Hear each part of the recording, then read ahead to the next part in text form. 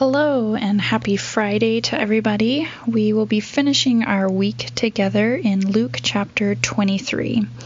And so this includes the crucifixion and the death of Jesus, which is always very sobering and heavy to read.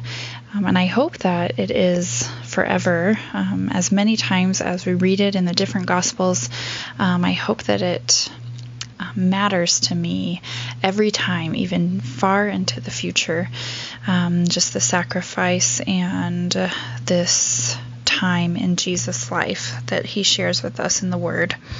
And today I was left reading and rereading the account of Joseph of Arimathea, who is at the end of this chapter. So verses 50 through the end just talks about this man who is from the Jewish town, and he did not agree with what had happened to Jesus.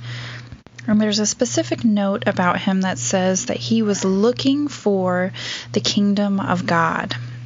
And so I wonder if he is in just deep kind of confusion, but also still wonder about who Jesus was, especially in this time, seeing and knowing that now he has died. But as he is seeking out the kingdom of God, he's given this really amazing and I think beautiful opportunity to just show great honor and love and care for the body of Jesus. So the body of his Savior who has died, but still needs to be buried. And Joseph is given and asks for this great and beautiful honor to care for Jesus in this really vulnerable and horrible time. And so I've just thought about Joseph being a man who is seeking out the kingdom of God. He's looking for this kingdom that maybe he has heard Jesus speak about, that the kingdom of God is at hand.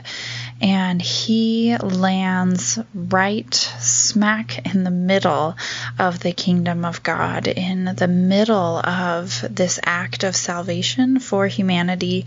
Joseph gets to be a part of it, to honor Jesus, to show love to Jesus, in the exact middle of the mystery where Jesus is defeating death, where he is reaching down into death and coming back alive the next day.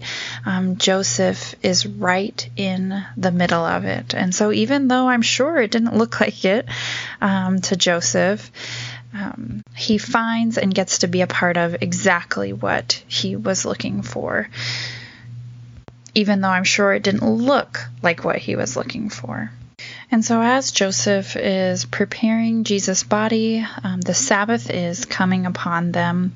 And so at the very end of the chapter, it says, on the Sabbath they rested according to the commandment. And gosh, I just can't even imagine and think of a more beautiful gift that God has given to the people.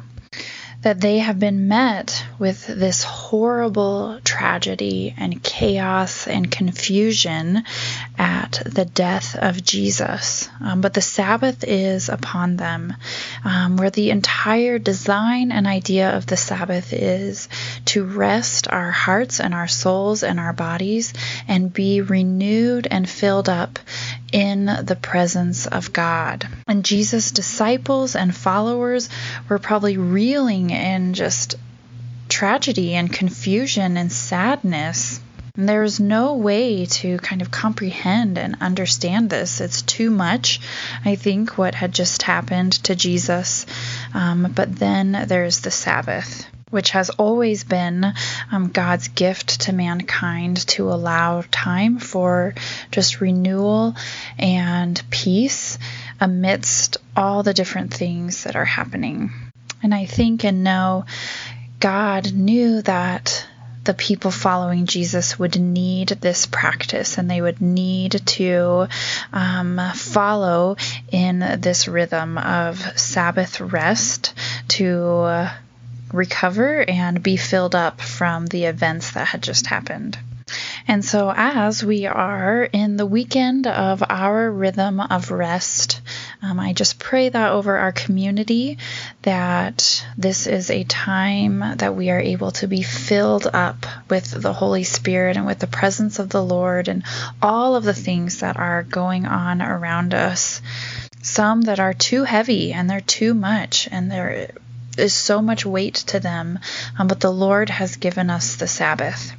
And so I pray this is a beautiful time of renewal and just presence with the Lord, and that then we get to gather back together after our week of rest. And we will also get to welcome back our pastoral family. Woot woot! So I'm very excited about that. But thanks for doing Devos with me this week. See you guys later.